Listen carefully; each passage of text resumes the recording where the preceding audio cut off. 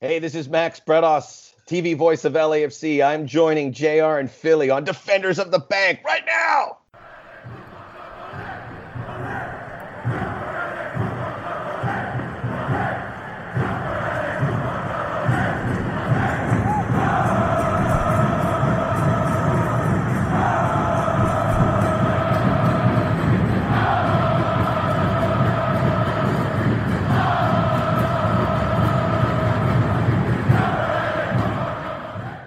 What's going on, Defenders? Welcome to another edition of Defenders of the Bank. Welcome to episode 98, our Robert Mathis episode. Shout out to all you Colts fans out there, 5-time Pro Bowler and a Super Bowl champion. That's our athlete of the day. I am your host, the Beast from the East, Christian Philly Philemon, coming to you from beautiful Philomonster Studios in Burbank, California. And with me, as always, on the other side of the 405, the mouth of the South Bay, J.R. Liebert, the Scarf. That's right, brother. Philly, it's episode 98, and we have a wonderful show planned for everyone. For the last few episodes, we've spent some time talking about some uniform numbers of players who share our episode number. So you said a little bit about Robert Mathis. I'll tell everybody that I love Tyrone Crawford from Boise State, who also wears number 98 because I'm a Boise State guy. We're going to get right into this day in LAFC history so that, Philly, we can get to our very special guest right after this day in LAFC history. So this day in LAFC history, we will cover May 20th and May 21st. On the 20th in 2017, LAFC announcing the details of the 3252 and the supporter section at Bank of California Stadium with safe standing and rail seating, the first of its kind on the West Coast. And I'm not talking about the 3252. They're the first of its kind anywhere, especially in Los Angeles. On the 20th in 2018, Walker Zimmerman called into the U.S. men's national team for their friendly against Bolivia. And on the 20th, 2019, that was a busy, busy day. Both Carlos Vela and Mark-Anthony Kaye named to the 2019 MLS Week 12 Team of the Week. And 6 LAFC players called into the 2019 Gold Cup preliminary rosters. Of course, Tyler Miller, Walker Zimmerman, Christian Ramirez, all for Team USA. Mark-Anthony Kaye and Dejan Jakovic for the Fighting Maple Leafs of Canada, and Peter Lee Vassell of Jamaica. Those are the 6th. And our last day we'll cover is the 21st, 2018, and this was big. For the first time in LAFC history, we had players named to provisional World Cup rosters. Laurent Simon of Belgium, Steven Beitashour of Iran, Omar Gaber of Egypt, Carlos Vela of Mexico, and Marco Ureña of Costa Rica, all named to provisional World Cup rosters. And if you're wondering where all those USA players were, we were wondering where that team was in the World Cup as well. But Philly, I'm extremely excited today. You might have heard a little bit of laughter at the start of our episode. We love having guests on the pod. We've been lucky enough to interview LAFC players, members of the game staff, like Al Rate and Ken the Falconer, and his last name actually is the Falconer, by the way, and all kinds of wonderful people associated with the Black and Gold family. But today, Philly, today is something else. We get to remotely ramble. We get to virtually verbalize. We get to distantly discourse with one of the true legends of LAFC. Philly, you may be the Beast from the East Coast, and you like to call me the mouth of the South Bay, but we've got nothing on our guest today. We gave you an LAFC news-filled episode just the other day. And as Scarf mentioned, today's episode is special. Special because it's been a long time in the making. Today, we have a awesome guest on Defenders. He is a proud product of Florida State University. Go Noles. The man has worked for Fox Soccer Channel and Fox World, where he was the voice of the first English-language 24-hour international sports channel. He has worked for Sky Sports and something Scarf and I love, World Wrestling Entertainment. On top of that, he has worked at ESPN. In 2018, he was announced as the lead play-by-play broadcaster on YouTube TV for LAFC. Today, we remotely have the one and only, the infamous Max Bretos. Welcome to Defenders, Max. Wow, what an intro. That is the best intro I've ever had. It's no contest. I feel like I have to come out from the WWE gorilla position, as they call, and do a flex and go, come on, I'm coming for you, honky tonk man. That's a dated reference. Oh, no, we got the honky tonk reference. Absolutely. We love our. By the way, I had completely off guard. keep in touch with Chael Sonnen, who covers UFC. Yeah.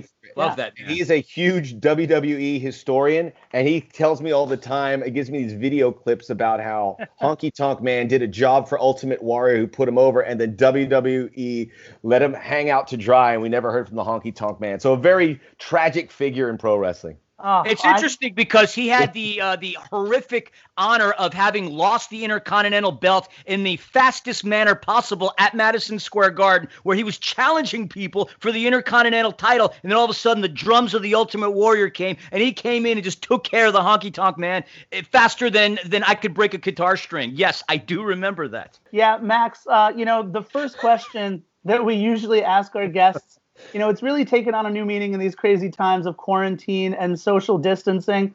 It used to be kind of a throwaway question, something simply to get the ball rolling, but it seems to carry with it a lot more meaning since the beginning of March. How have you been, Max? How's everyone doing? We've been good. And, we exchange a lot of stories with people in the United States and some conversations overseas and see how we're all comparing. And, we've been very fortunate and blessed to be here. We are here in Redondo Beach. My son's here. I've been able to really fortify a relationship with him because we have one child. I kind of play the role of big brother and everything. So we go on these bike rides, and I've really enjoyed it. So, even this weekend, we went on a long bike ride down the beach, and then we actually went on the beach, did not sunbathe, as we were told not to sunbathe. So we stood up, went in the water. I got a cracking shoulder sunburn. Everything else is still the same color. But it's been good, and the work's been great to do stuff like this, to see how you guys are churning it out. The club has been fantastic because when all this happened, obviously everyone's holding their breath and they know there's repercussions and people are struggling out there, but they have kept it together. It's been super positive, and everyone is working 2 or 3 times as hard every week to pump out stuff in a podcast form, on Instagram Live, which has been a real revelation with the numbers they've been able to get there, on Zoom calls. Bob Bradley has these. It's been really inspiring, and it just reminded me why this was the right decision for me to come here. And, when I work at other places, big companies, when they focus on one thing, you might be their 10th or 12th choice or 20th choice, maybe third choice to do stuff. Here, it's like, Max, you are a guy. And in moments like this, it's filled me with a lot of confidence, and just to know that, like, all right, if something comes up, I'll do it. Whether LAFC gaming, we've been doing a lot of. So it's a good feeling for that. Oh, yeah. We'll get into all of that in just a little bit. Did you ever think you'd be this busy while no matches were being played? Could you ever have imagined this when you first took the job? No, not at all. I think you always wanted to be really into, as a broadcaster. This is something what I wanted to come here. Normally a broadcaster comes in, and I've talked to people at LAFC, and they wondered how my role would be. But my role here when I came here was like, I want to try and do as much as I can. I don't want to just call things, but I want to help maybe be a producer, get on the phone and call people to get on the shows. And we've done that and help create these shows. But that's never, I don't think it's really been done, not in MLS, but part of it was for me is for self-preservation purposes. You want to be, I'm 48. This pretty face is going to go away at some point, and I'm going to have to get behind the scenes. So I knew those are things I wanted to do, and we never agreed to it.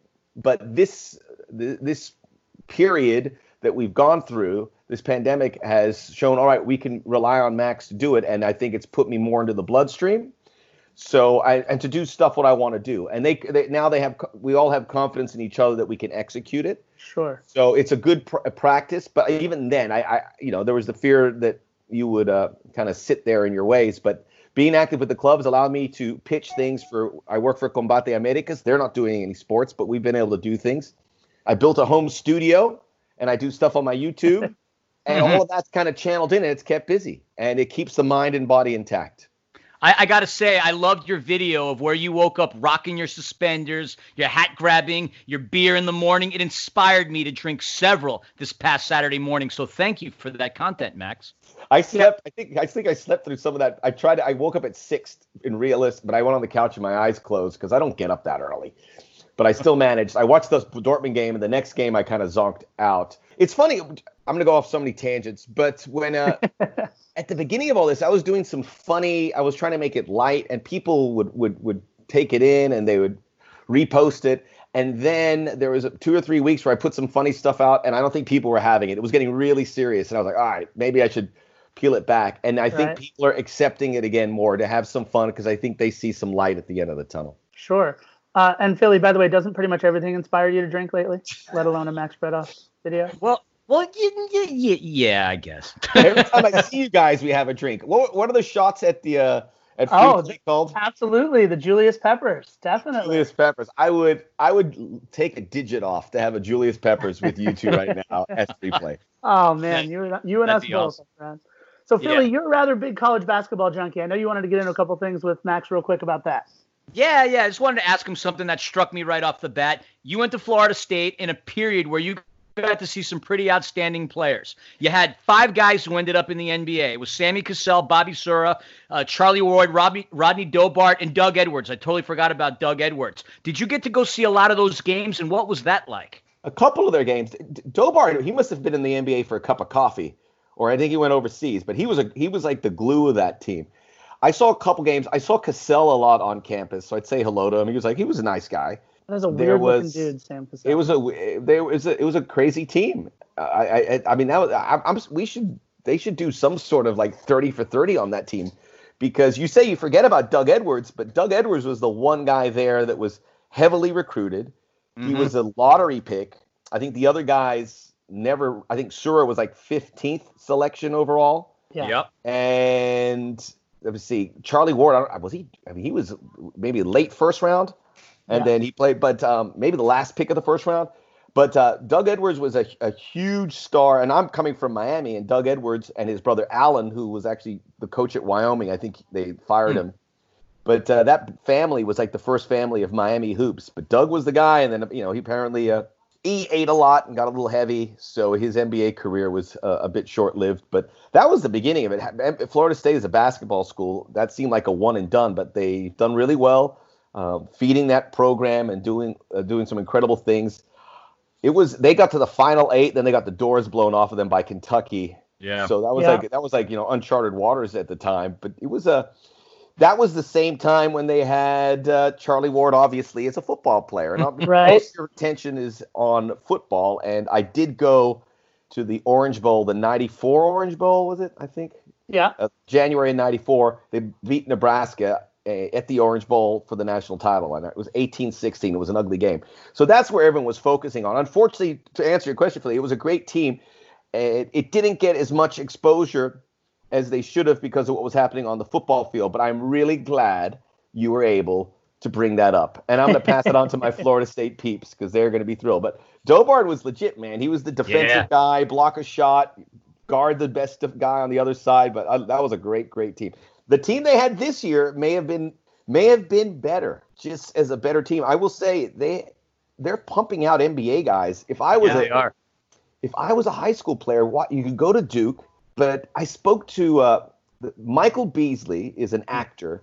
His son, I forgot his first name. He plays for the Nuggets, but he said Malik Beasley.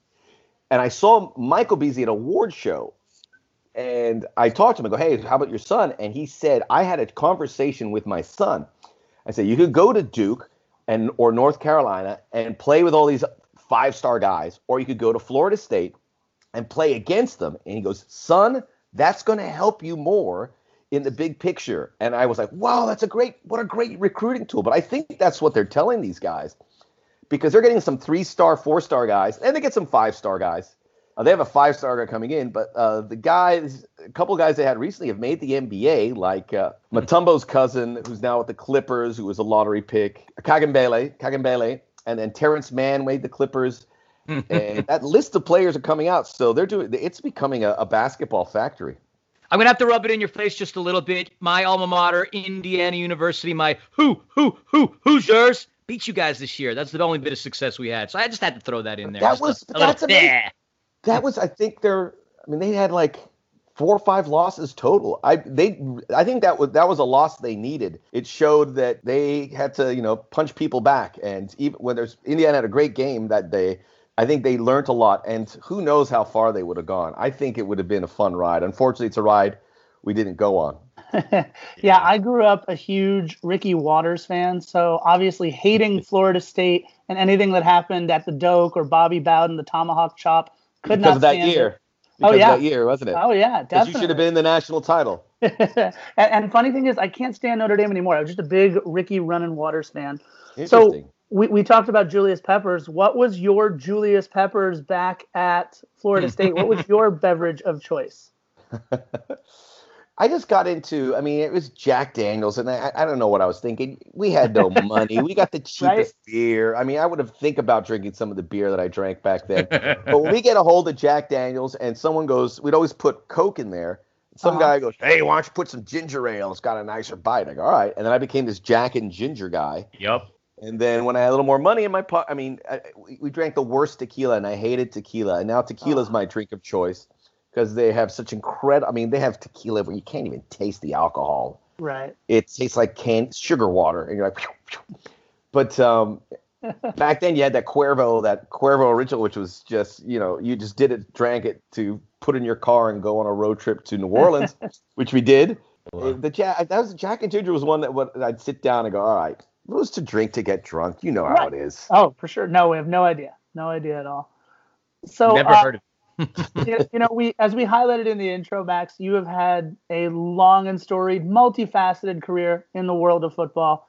You've also been on a ton of different platforms talking about that. So we thought we would zig where many other platforms are zagging. We're going to go a little inside the actor's studio on you here for a second and dredge up something else from the ghosts of employment past, if you don't mind.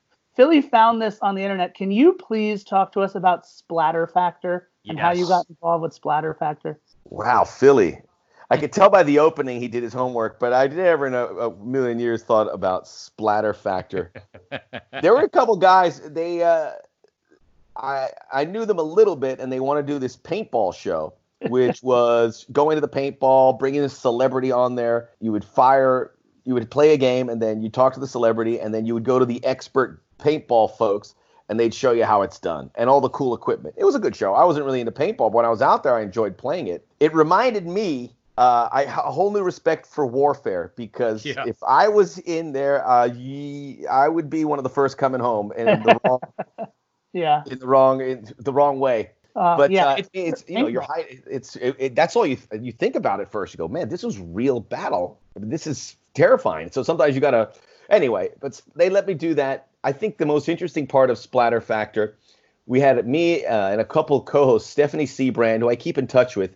And the other co-host was Joanna Krupa, who's that supermodel, who's like on all these shows. We didn't really talk a lot, and I would be goofing off and she'd be doing something. But that was, I mean, she did very well for herself. But it was a good time. It was a good show to be on. I really appreciate those guys giving me the rub. Nice. Have you played any paintball since? On a friend's bachelor party, maybe 15 years ago, and they gave me the worst gun. Every time I shot it, it dribbled out. I go, no, this is not good. I return it. It goes, man, we're out, man. This is a busy day. And I go, what do you want? I paid you for this. I'm not going to. None of these balls are going to break on anybody. They drop a foot in front of me. And he's like, sorry. Most people don't realize how painful it is to get shot with a paintball. Yeah. The one time we went up against these unbelievable marksmen, and I remember being behind some log, and I literally just raised my head just a little bit to see what was in front of me. 2 seconds later, splat right on my goggles. And I'm thinking to myself, if this thing wasn't properly secured on my face, or if I didn't have it on, I would have been blinded. And then getting shot in the arm from 5 feet away from one of your friends just because they want to play a groove. That stuff leaves welts, man. But Philly, the worst part is you'd hit guys that are really good. They'd have a better gun. And it's like that. It's like getting hit after the bell. You go, pop, pop, pop. Okay. And then you're walking off. You get hit again. You give the guy a look. And you wait for him to come out. I go, what the heck was that all about? Yeah. Sorry, man. I was like, and then you almost your fist was clenched a couple times. Yeah, no doubt. And then numb after being shot a bunch of times. Yes. But you mentioned this earlier. Definitely want to talk about it because I'm a huge MMA fan. What's been going on with Combate Americas? They're mapping out a plan, and them, like everyone, is trying to figure out a way to get these cards going. But I've talked to some about the plans, and you hear what UFC went through. It's really tedious. And I think when you look at the list, everyone's going to have to deal with this. It's like be 8. I mean, just look at the list when MLS released about individual training. It is endless, but you've got to play by it. And I take my hat off to everyone, because if I was in charge, I saw this list, I'd almost say, forget about it. I can't do this, but they're doing it. But it's got to be, the testing's got to be immaculate. The protocols have to be honored by everybody. I mean, UFC almost saw their first card blow up when Jacare had that positive test. It just shows you there's so many hurdles. Amazing. They didn't clip one. Amazing. The Bundesliga didn't. They had a couple. The testing obviously goes a long way. So they're going to have to be with that. But I think they're looking for a summer return. Most of their fighters are in California. And obviously California is going to be a little bit more restrictive. That's why you see these sports going to Florida. Yeah. So maybe there's a possibility to do that. But if California can, and we heard from the governor recently that if they can return it, maybe that'll allow them to expedite the process a bit, which would be fantastic because it's I love calling fights and make a little more coin, which isn't bad. And, it's good. I mean, everyone's just, I think, saturate the sports scene, put it all back out there. Sure. Yeah, 100%. Yeah, you're also, you're really active on YouTube, of course, the Soccer OG. What do you think? What do you guys think about that? I love the show. In particular, I dug the episode where you were talking about the most out-of-shape footballers. And you mentioned Gaza. I love Gaza. Behind me, I have a signed England Gaza jersey. And it was a great episode. But, the one thing I wanted to ask you about the Soccer OG is you recently changed the name from full-time to Soccer OG. Like, what prompted that? Yeah, it was interesting. I had a green screen. I moved this green screen and made it a little bit more of a studio look, which I was happy about it. And then you could help churn out more things because it may require less production. But I wanted to actually, Rich Orozco, when I got hired, he goes, we're glad you're here. When he talked to the supporters, you have like that. You're like the OG in soccer. And I go, wow, yeah. And I said, 25 years. So I go, maybe that's my advantage. I have that wealth of knowledge because I've been at it for a long time. So if there's an audience who's interested in that and I can talk about things that go back realistically to the mid 80s because I saw them. I'm not going to sit here and talk about Pele because I didn't see him play. But, that's still a good body of work. And, I've seen some great games and I think it's a good way to share it. So I thought of the name. It's a little – I've never referred to myself as the OG, but I just thought the Soccer OG might be good. And the OG, it was basically when I heard Rich say it, I go, yeah. So I told Rich that, and I appreciate it. And I think, branding these things can help. And I have a friend, Juan Carlos, who helps me edit those things. So I just try. It's good for me. Regardless, the viewer, the clicks and all that are getting a little better. But I think you really have to dedicate it. If it's something you want to do, people ask me for advice. You got to do it, but you can't shortchange it. So, in a realistic world, you should post something every day. That helps with the algorithm. It's kind of like fireside chats with Max, though. Every time you sit down and do an episode, it's usually, you're talking rather intimately to the camera. It's usually, something you're passionate about. And it's fun to watch, man. It's a really cool podcast. Yeah, keep at it. A couple, you throw them out a couple times a week. The time frame for it is great. 10 minutes, 12 minutes here, talking about things. And yeah, there's no doubt you could do it every day, but there's not really that much that's going on in terms of news to warrant that every day. And you put something out, about the Bundesliga. Keep that stuff going. I make sure to watch all of it. And you mentioned you want to have more traffic driven to there. Why don't you tell the millions of our Defenders of the Bank listeners where they can find and subscribe to your show? Hi, guys. I appreciate that. So go to YouTube. My account is Max Bredos, very original and catchy name. I figured put my name on it for good reason. If I called it something else, I would have had to change it. So go to Max Bredos, check out a video, and hit the subscribe button where you're there. I still have to work on some of the tech parts because I know I'm leaving something on the table to make it more attractive on that front. But I'm learning. Old dog, new tricks. That's kind of how it goes.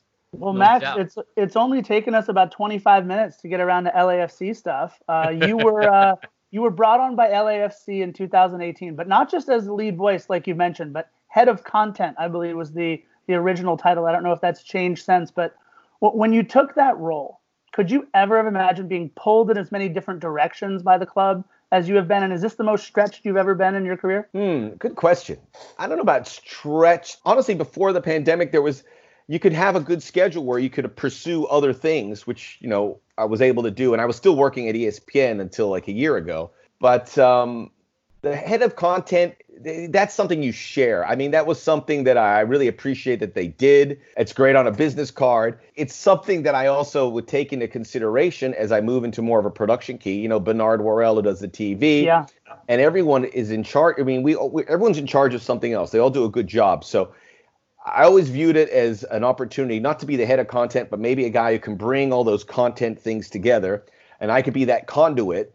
And I think we're seeing that breakthrough through now. And I think LAFC can hopefully benefit from that, because there's so many opportunities. You can have interviews with players. You can have opinionated segments. You can have a podcast format. It could be information. If they're willing to do it, and LAFC is, and again, there are very few teams that are like this, then I think it's important to wear as many hats and be on top, be at every meeting, flesh things out, bring ideas, which everyone, it takes it. Look, when I first got here, I was impatient, and I was like, let's do this. And like, whoa, we've already been here and we're set in our ways. And I go, we don't have the manpower, but it's been really rewarding to see the third year, going to the third year, how we work as a well-oiled machine, and new people come in and we bring it in there. I take some credit for that, but it's just making relationships within the club, which is very important, which is the biggest advice I can give to anyone getting in this industry is, if you're going somewhere, don't be timid. You see somebody you want to meet, go over there and introduce yourself. 90% of them will be happy to meet you, especially in the industry, and they'll introduce yourselves back. There's a small percentage, but don't worry about them. Say hello, keep it short, but always introduce yourself. I think if you're in a room working and people don't know who you are, they start going, who is that guy? Did I tell you that story about Tommy Dreamer? No, I would have remembered that one. Okay, but I'll go into there. When I worked at WWE very briefly, he gave me this advice. So when you go in there, introduce yourself so people know who you are. So I was at WWE, and I was in the back of an arena, and Tommy Dreamer he walks up to me, and he goes, dude, who the hell are you? I go, I'm Max Bretos. I'm supposed to be, I'm here doing some backstage interviews of some content plays. And he goes, thank you, because I've been watching you walk around, and I don't know who the heck you are. He didn't use the word heck. Right. So he goes, introduce yourself to everyone. I guarantee you. And I go, thank you for saying that. However, the first person I walked up to say hello was Chris Benoit. Oh, man. And he was very nice, but I just remember it because, and obviously this had not one thing not to do with the other. Chris Benoit, I'm a big fan of yours. I'm Max Bretos. He goes, hey, great to meet you. He said, thanks for introducing yourself. I mean, people like that. A few weeks later, we got some news because it was 2007 about the suicide. I mean, I took it there. Sorry. But I think it was, I just remembered you it. took paintball to warfare. So now you're taking Tommy Dreamer to Chris Benoit. So that's fine. It was the conversation with Tommy Dreamer preceded the conversation with Chris Benoit by 10 minutes. I put it into effect. However, do it. Because when I was at ESPN, I felt the same way. I'd be at my desk and some new kids here. I go, who the hell are you? Tell me, I don't know who you are. Come over and tell me who you are. And it is so important that you go into a room and shake every hand, kiss every baby if they're there. Don't kiss the babies, but shake every hand. Don't shake hands. Do a little bit. All around. Say hello. Say hi from 6 feet away, right? Yeah. So Max, did you know anything about LAFC before you interviewed for the job back in 2018? And how did you connect with LAFC? Maxie always interrupts my interviews. Oh, we have questions about him. I got something about Maxie in a little bit. Yes. Do you want to ask the defenders of the bank? You know these guys from LFC. They're always there. Max? He nodded. All right, I'll put the earphones on. You can ask him a question. Yeah, sounds No, good. he just took off. Actually, do you want to come here? You answer the question now. Okay. Just say hello. He has his homework to do. Do I? You're doing an interview. What's up, Max? How are you, buddy? What's going on, bud? Hello. Do you still have that business card for the lightsaber business that you were promoting? I'd love to see that. It was one of my favorite segments that you and your dad did. Just jumping in and putting a lightsaber business card. I want to buy myself a lightsaber now. Like, So do you will have you that card handy? Yes. Nice. Yeah, That's love it? to. No, I Love need to to go see it. grab something. I thought he answered your question. I thought you he's answered gonna- your 20-second question with the word yes. I know. Well, right? what I was He's getting gonna at go was at promote one his point when lightsaber you, business. when you guys were doing your thing and he happened to like randomly put the lightsaber business card in front of the screen. This was a couple of weeks ago. I thought it was the funniest thing. It completely came out of left field and it prompted me to want to, get myself a lightsaber. So Okay. Because I always tell him, don't answer with one word. And then he Right. answered with one word, but left. But I guess he's coming back. But I'll He is answer your coming question. This is a good story about LAFC. I heard it was happening, and I said, I'm getting this job. I want to move back to LA. I want to get back in soccer. I want this job. I called Tom, who had a relationship with ESPN, and he's like, I go, very general questions, not, hey, what are you doing for the broadcast? Eventually I did. He goes, we don't know yet. We don't know. But I kept knocking on the door, kind of saying, all right, what are we going to do? One day, because I wanted to keep up appearances, I was in Connecticut. I took a flight at 9 a.m.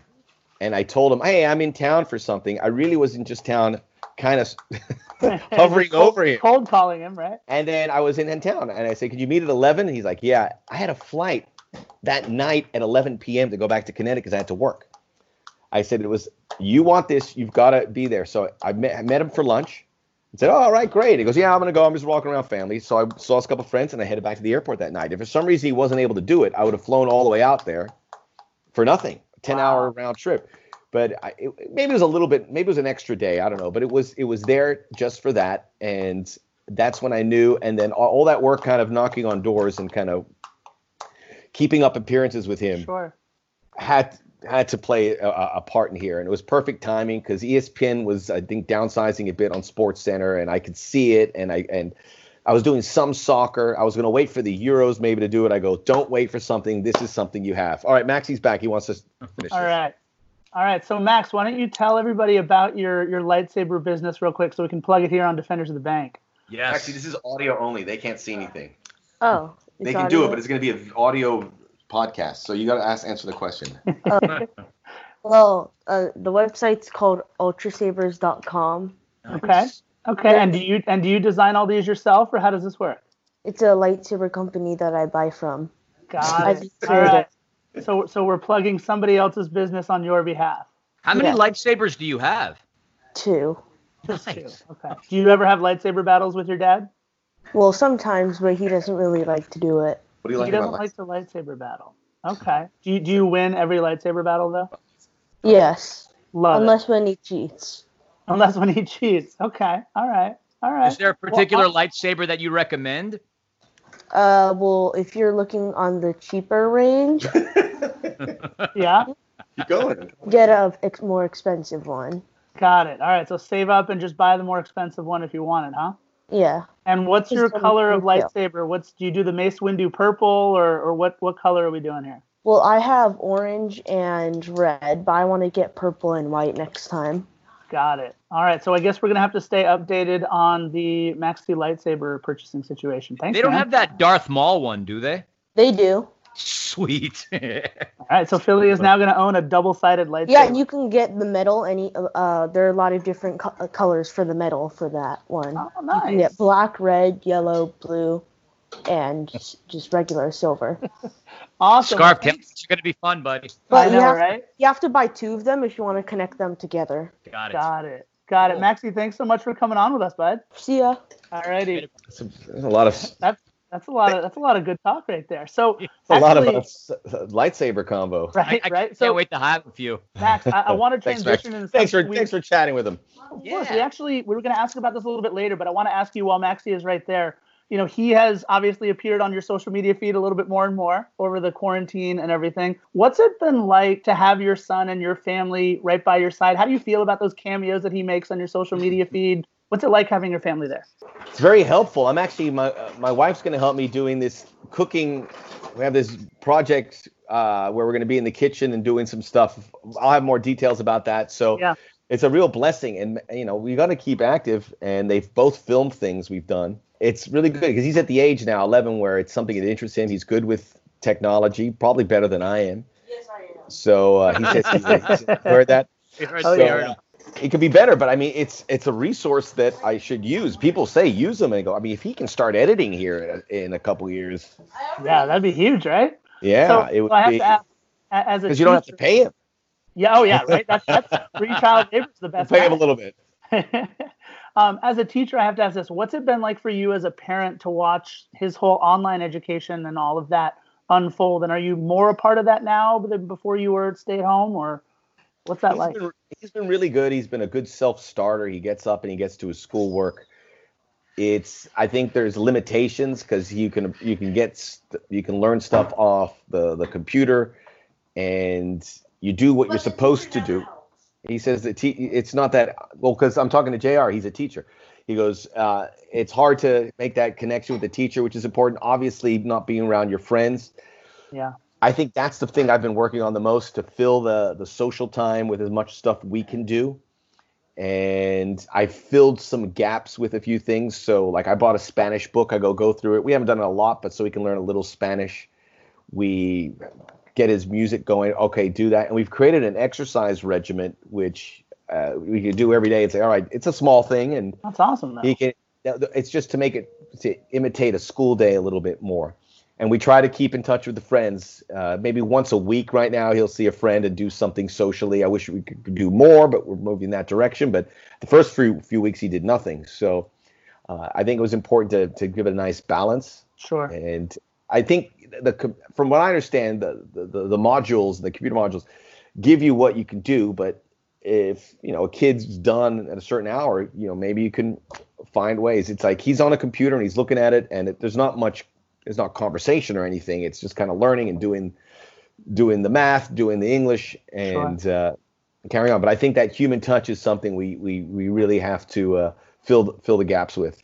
Sure. And before we get back to the LAFC stuff, what does your wife think of having all of this equipment all around the house everywhere? We see it in the living room or in the what's that room with the fireplace right behind you, whatever it might be. There's all kinds of different spaces that you've had inundated now with all this equipment. What does she think? Definitely seen a lot of your rooms with the you trying to flip the camera back and forth and whatnot. We've seen quite a bit of the Brados compound.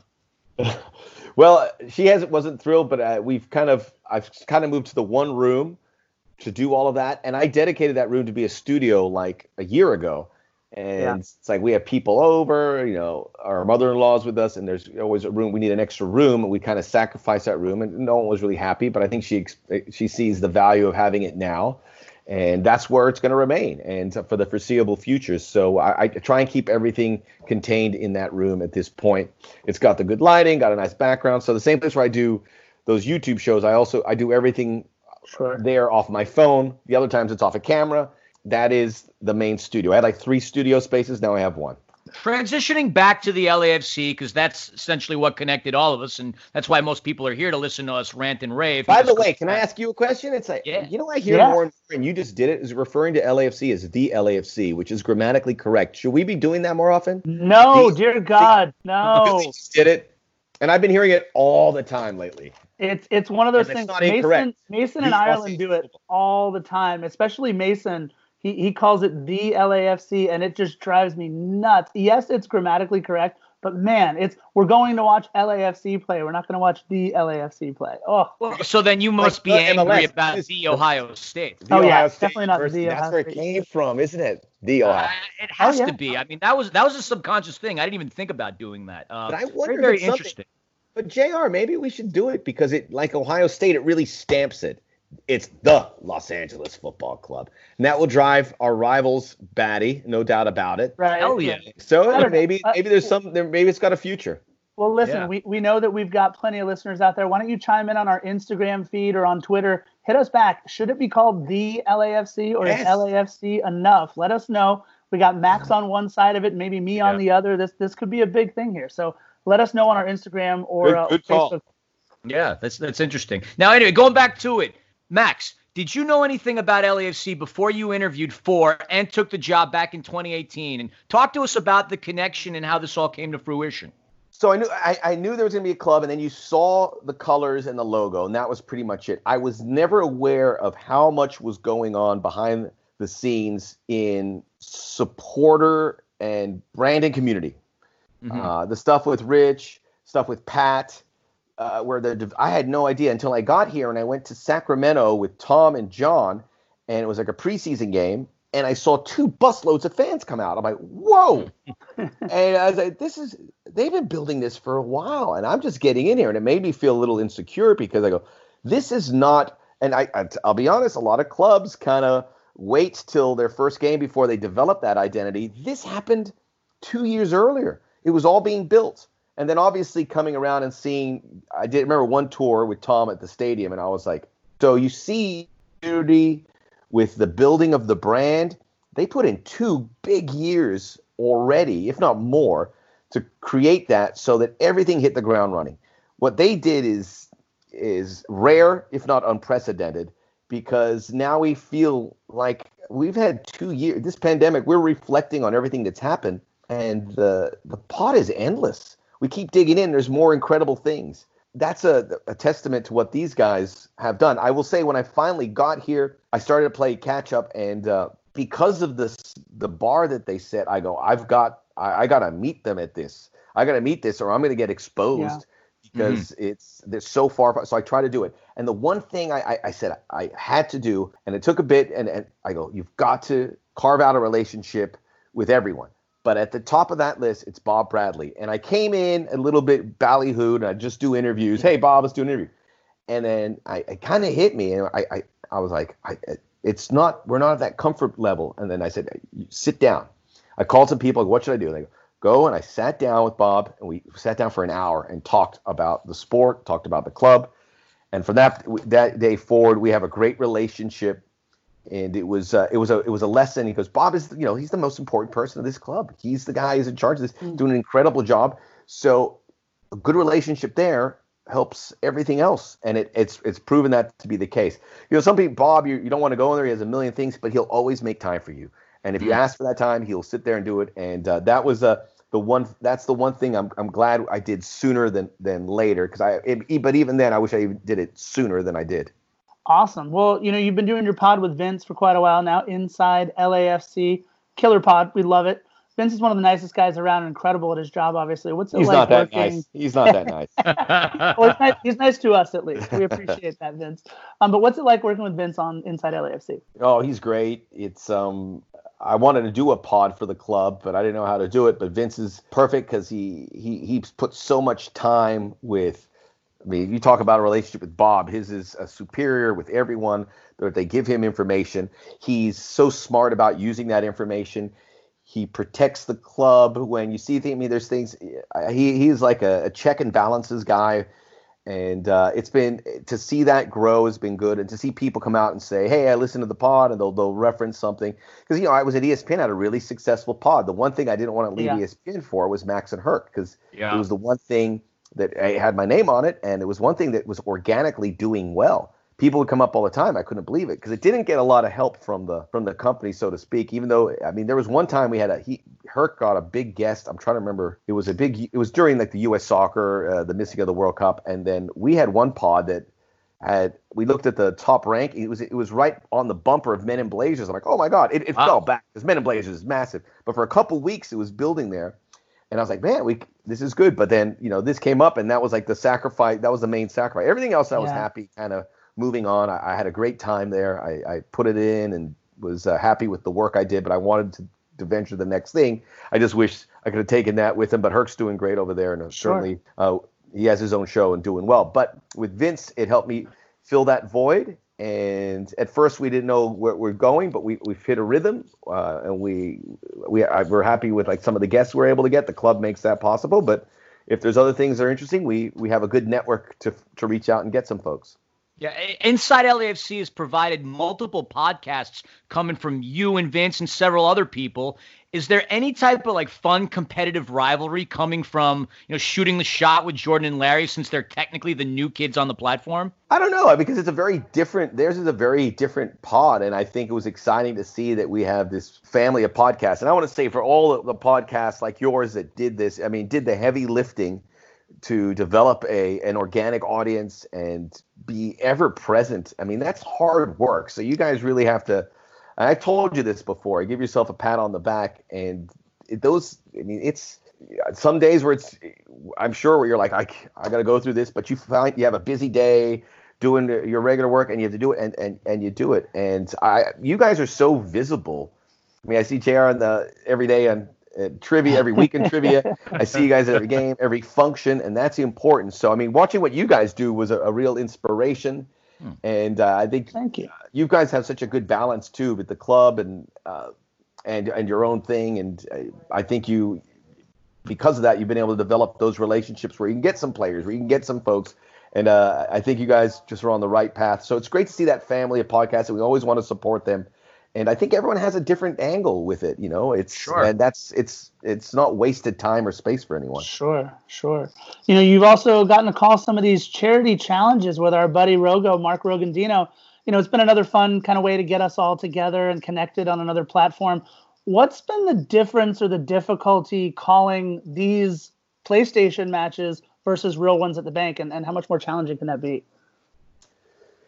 It is challenging at the beginning, the process to get all the software. Like, just to give you an idea, we have Discord where we play the game. Yeah. And then we have this thing called Team Viewer, where someone from Discord comes into my computer and sets all the all the bells and whistles, gets me ready to go, and then he steps out, so I'm ready. And then he comes back in and closes it all up. I mean, it's just really tedious, and I had to learn about these things, get a rudimentary level of knowledge of Twitch, Discord. And this is what another thing this pandemic's been good for is that I've kind of got my aptitude up on those things. But the first game we did, the process, and Alex Sale put in so much work, and Ulysses and Bernard producing it. It was exhausting, but as exhausted as I was, they had to have been 3 times more exhausted on the production end. But now they've had great numbers, and it's been good for me because I get to call something, and I get to prepare to call something. So I prepare the same way, not as thoroughly, because there's not much info, but I try and carve out some time with Remy, carve out some time with the opponent, get some information on the history of this where it will be applicable, carve out some time with Mark as well to kind of get our cadence in. Sure. And that's very valuable to me because I think when things get back to normal, you have to call a game for real. You have to have that muscle memory in there. Mm-hmm. Yeah. How can we get Gigi as part of the broadcast, man? We've got you. We've got Mark. How are we going to get Gigi involved with this? Come on. We're trying. We got to get in there. I mean, we'll see what we can do. She does some good jobs. She did a few smaller things, but we gotta hopefully get it going. I mean, with games, whenever they come back, how are they going to look? Are we going to do a full production? Who knows? Maybe not. There's challenges, but the club knows about Gigi and they love her, and they are going to keep her involved. She is in the bloodstream too, as is Mark, and hopefully we'll be able to activate her the same way we've done everyone else. Awesome. Max, most people, they watch sports and they follow sports as like a distraction from real life, a hobby, a passion. You, on the other hand, this is what you do for a living. And by the way, we are quite envious of that. But what do you do to unwind? I mean, after a long day covering sports, I doubt that you just go home and watch SportsCenter. Like, what's your way to like chill out and relax? I watch more sports. Hey, all right. Philly, I'm a sicko, man. Like we talked about the Australian Football League. Yes. If I'm going to bed and there's a game at 2 a.m., I will watch a little bit. That's what I did. My mother, when I was a kid, I'd watch sports upon sports, and we lived in Miami, and I would be the beautiful day. We're going to the beach. I go, I got to watch this Cincinnati Temple college football game. And she's like, Cincinnati Temple? You're kidding me. And I go, yeah. Years later, she apologized to me. She goes, oh, you're an apology. I go, why? I goes, you watched all that sports, and it was all the time you were preparing for your career, and I had no idea. So it's good. No, I like, sadly, I mean, not so sadly, but the one thing we do, me and my wife love to go see live music. We love the Hollywood Bowl. We were devastated when we heard that they canceled their entire season, but obviously, maybe they come on in September and say, hey, we'll squeeze in a couple. But live music is obviously good. You know, going out to dinner, all the stuff we can't do. I like going on a bike ride, going to the beach. Sundays usually at 10 a.m. And I think this might be able to be fired up in a few weeks. I'm very excited. I used to play rugby, and we go to Santa Monica Ocean Park, and there's a bunch of guys who throw the ball around, and it's a good exercise. And then I jump in the water, and the rest of my Sundays is fantastic. So there's a few things are at the top of the list, but I'm always open to trying new things. I think living in LA, they're all at your fingertips. So, a nice drive to Joshua Tree or to the mountains, or we go to Lake Arrowhead, skiing, which we can't do now, but we have that close by. I love to do that as well. Oh, that's awesome. You mentioned it, and it's so true, and a lot of people take that for granted. I remember listening to you on FCFC, how you said you didn't move out to LA, and you didn't know anybody, and then you joined that rugby club, and the next thing you know, you had 20 new friends, 3 or 4 drinking buddies, and you had created some memories that way. I mean, it's so powerful, the connection people have with sports, and I'm happy you answered that in that way, because I'm like you. I'm obsessed with it. If there's nothing on TV, I'll go to YouTube and I'll watch old matches, old fights, old WWE stuff. It's an obsession that goes beyond just following a team and the community that it can bring together and the collective minds. I mean, we're here together because of a sports love and passion. So I think that's a cool thing. But, we're nearing the end of this interview, and Scarf and I just wanted to throw a few rapid fire, quick answer sort of questions at you. No holds barred, but be as honest as you can. All right? They're easy, so don't worry about it. I just like rapid fire. I know, right? You ready? Enter Thunderdome. No holds barred. So my answer is pretty short. Yeah, try going. We don't want to keep you on here forever, but it's up to you. Okay. You answer. You know what? It's your interview. You answer however you like. Yeah. Whatever, Scarf. All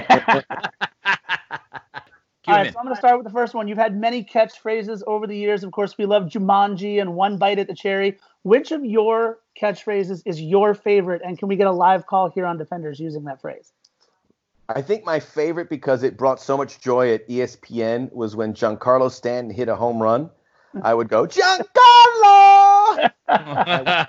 Briscoe, who is my ex, she goes, I hate the Yankees, but I look forward to a Giancarlo Stanton home run because I heard that. That's awesome. That's awesome. All right, Billy. Real quick, your Wikipedia page said Skeleto was something that you were really well known for. And in brackets right next to that, you should check it out. It says unreliable source. That just is what that reminded me of. What's the story about that real quick? I haven't been to my Wikipedia page in a while because it would always had the chink in the armor stuff, and I was like, they eventually phased up. So it was like, but it's nice they filled it out a little bit. Yeah, it was like the goal call I did because I didn't want to do goal because I thought it was just too long, and I look at my analyst and he's like, "Can I get in on this replay?" I go, "Sorry, yeah." So it's like quick and do it, and I think Bato says the Argentine games is what I first did, so that's where I first experimented it with. Okay, got it. So then it is reliable then, because it's so funny seeing on the Wikipedia thing in brackets unreliable source right after that paragraph. I think a lot's gone past. Don't hold me to my memory. That was like 20 years ago. All good. All right, so I'll throw this out right there. I know you're a West Ham fan, but who's your favorite footballer? Historically, I'm always defending Diego Maradona. I'll remember Paolo Di Canio was the guy that really made me fall in love with West Ham. Obviously, he has some issues off the pitch that gets, but you can't take away those memories as well. I don't know if I have a favorite one, but obviously Carlos Vela has given me a lot of joy.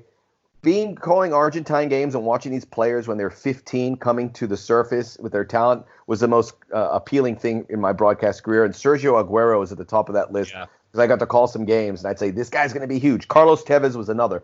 And you'd see them, and it just gives me joy when you see all that. You go, hey, I was there at the beginning when these guys were doing it. But Maradona was always the guy that I was like, I'll get into a fist fight if you tell me Messi's better than Maradona. Or a shoving match. There you go. All right, so will MLS ever have promotion relegation, and do they need it? I think promotion relegation is as far away as it's ever been, because I think it would help sort of stimulate things at the bottom, because there's going to be some teams that aren't going to keep up with the top teams. Yeah. But when Liga MX suspended it for 5 years, that's MLS is going to, I think you have a better shot, and I don't think this is happening anytime soon, but I think you have a better shot of a combined Liga MX MLS league than promotion relegation. Okay. Got it. So we're going to go back in the memory banks. You mentioned Paulo Di Canio and Maradona, so obviously that's back in the day. But what's your first sports memory? First sports memory. I don't know if you knew, I lived in Australia. Yep. From when 1977 to 84. So 77, I was 5. Okay. I wasn't really watching too much sports, but I got into it, and I'd watch some of the NRL, which was then the NSWRL, and I fell over the Canterbury Bankstown Bulldogs. That was my team, and then the AFL, which was the VFL back then, the Collingwood Magpies. But the one sport that the event I remember I stayed up late to watch was the Super Bowl between the 49ers and the Bengals. Silverdome. I mean, the Bengals got blown out. It wasn't a blow. It was close, but it was Joe Montana versus Ken Anderson, right? Ken Anderson. Philly is showing off right now for all of you listeners out there. Philly is holding an Australian rules football right now. It really is the coolest sport ever. You have to watch those highlights. These guys are insane. You have a 5'10" guy going up against a 7-footer. The athleticism these guys have, the fast-paced action of it. I fell in love with it when I went to go visit Australia. Too bad the season wasn't going. We took it back. Yeah, it is. I saw that. I can't wait. We took a tour of Marvel Arena when we were there, and just kind of like looking at everything, I decided upon Essendon as the team that I want to support. Amanda chose the Kangaroos because she liked the logo, so that's her club. So we're never ever in agreement. Perfect TV sport. Watching it live is difficult. Oh, yeah. It's great. So Max, other than this one, what's the favorite interview you've ever done, and what's your worst interview you think you've ever done? My favorite interview, because it's funny because I just saw him being interviewed recently, and it's like no big deal. But at ESPN. It was the time when Yasiel Puig was this sensation. Oh, I love Yasiel. He didn't speak any English. And I kind of said, hey, look, we could try something. I could do it. We could script some in Spanish. And then they signed off on it. And I went in there and did it. It was like 4 questions. I don't know how much we learned about it, but it was like this quiet in the newsroom because they felt like they were doing some history. And I would say they could do so much more to my biggest thing when I was there, and I kept pushing it, and I don't know how far along they did it, was that there's so many Spanish-speaking athletes in baseball, in soccer, who play in the country, in NBA even now, where we can't ignore them just because they don't speak the language. We want to hear from them, coaches as well. So I always wanted to kind of bridge that gap. I think a lot of the Spanish-speaking athletes like that because they get left alone. But I go, no, they're on the hook. And just because these guys don't speak English doesn't mean we lump on these other guys to get interviews. So it's when we did that, it felt. I don't know how much more is followed up, but it felt like something really important. I got a lot of good response from everybody. So that was an interview that I certainly really appreciated. All right, and what was favorite? Yeah, it was your the one that you might have thought went the worst, or your least favorite one that you've done. Like after you left, you were like, God, that was a mess. God, there's been a few. A few of those. I can't remember. There's been ones where you got the wrong answer, or interviews are tricky. Because people who aren't going to be as good at interview, but you got to find a way to disguise that. I know I did some interviews there where there was like Jerry Rice was there, and he wasn't going to be a great analyst. And I go, hey, can we ask you about this? He goes, no, I don't know a lot about this. What about this? He goes, no. I go, what can I ask you about? And he gave me 2 topics.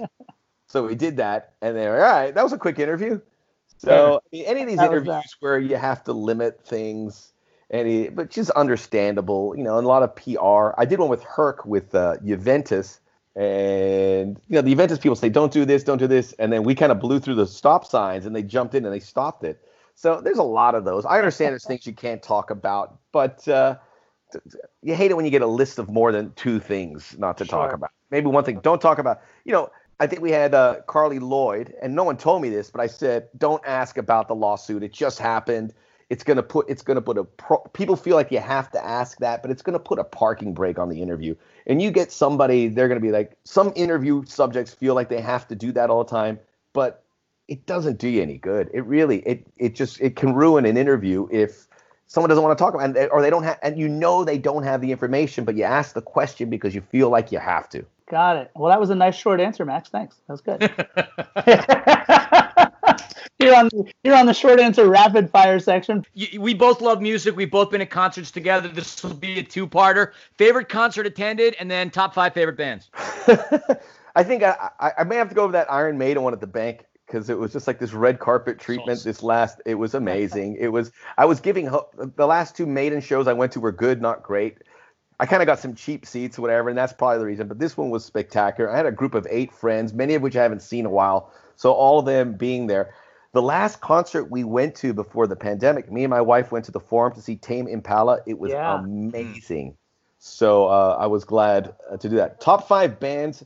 I'm trying to listen to a lot of new music. I put Tame Impala up there. I really enjoyed them.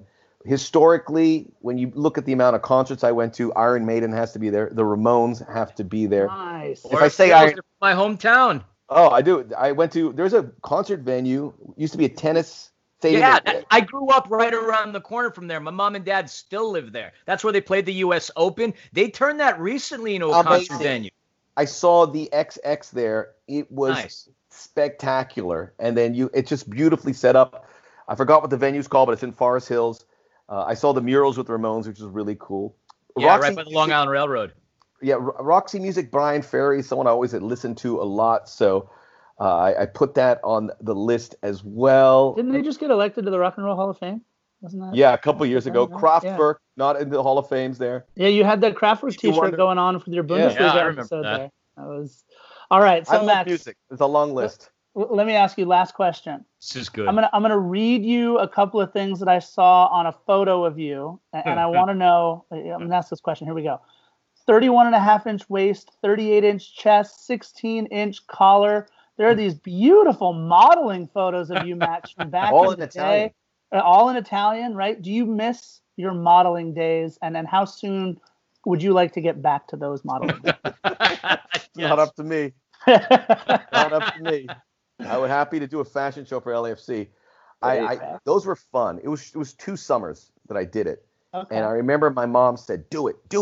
And I go, I had no money, but I went, and it was an incredible experience. And I always maintained enough where I had enough money in my pocket. And if I didn't get enough modeling jobs, which I got a few, we were mixing concrete. There was this thing called Dancing for Dollars where they took some models to some club nearby, and you danced for like 30, and I just danced for 30 minutes, and they give you like $100. Wow. But that was all there, and I learned to fend for myself. And traveling and getting out of my comfort zone allowed me to pursue coming to Los Angeles and get into sports. But it was a good time, and all the guys are in the same boat there, so you meet friends and you have a good laugh. You still keep in touch with people from the modeling days?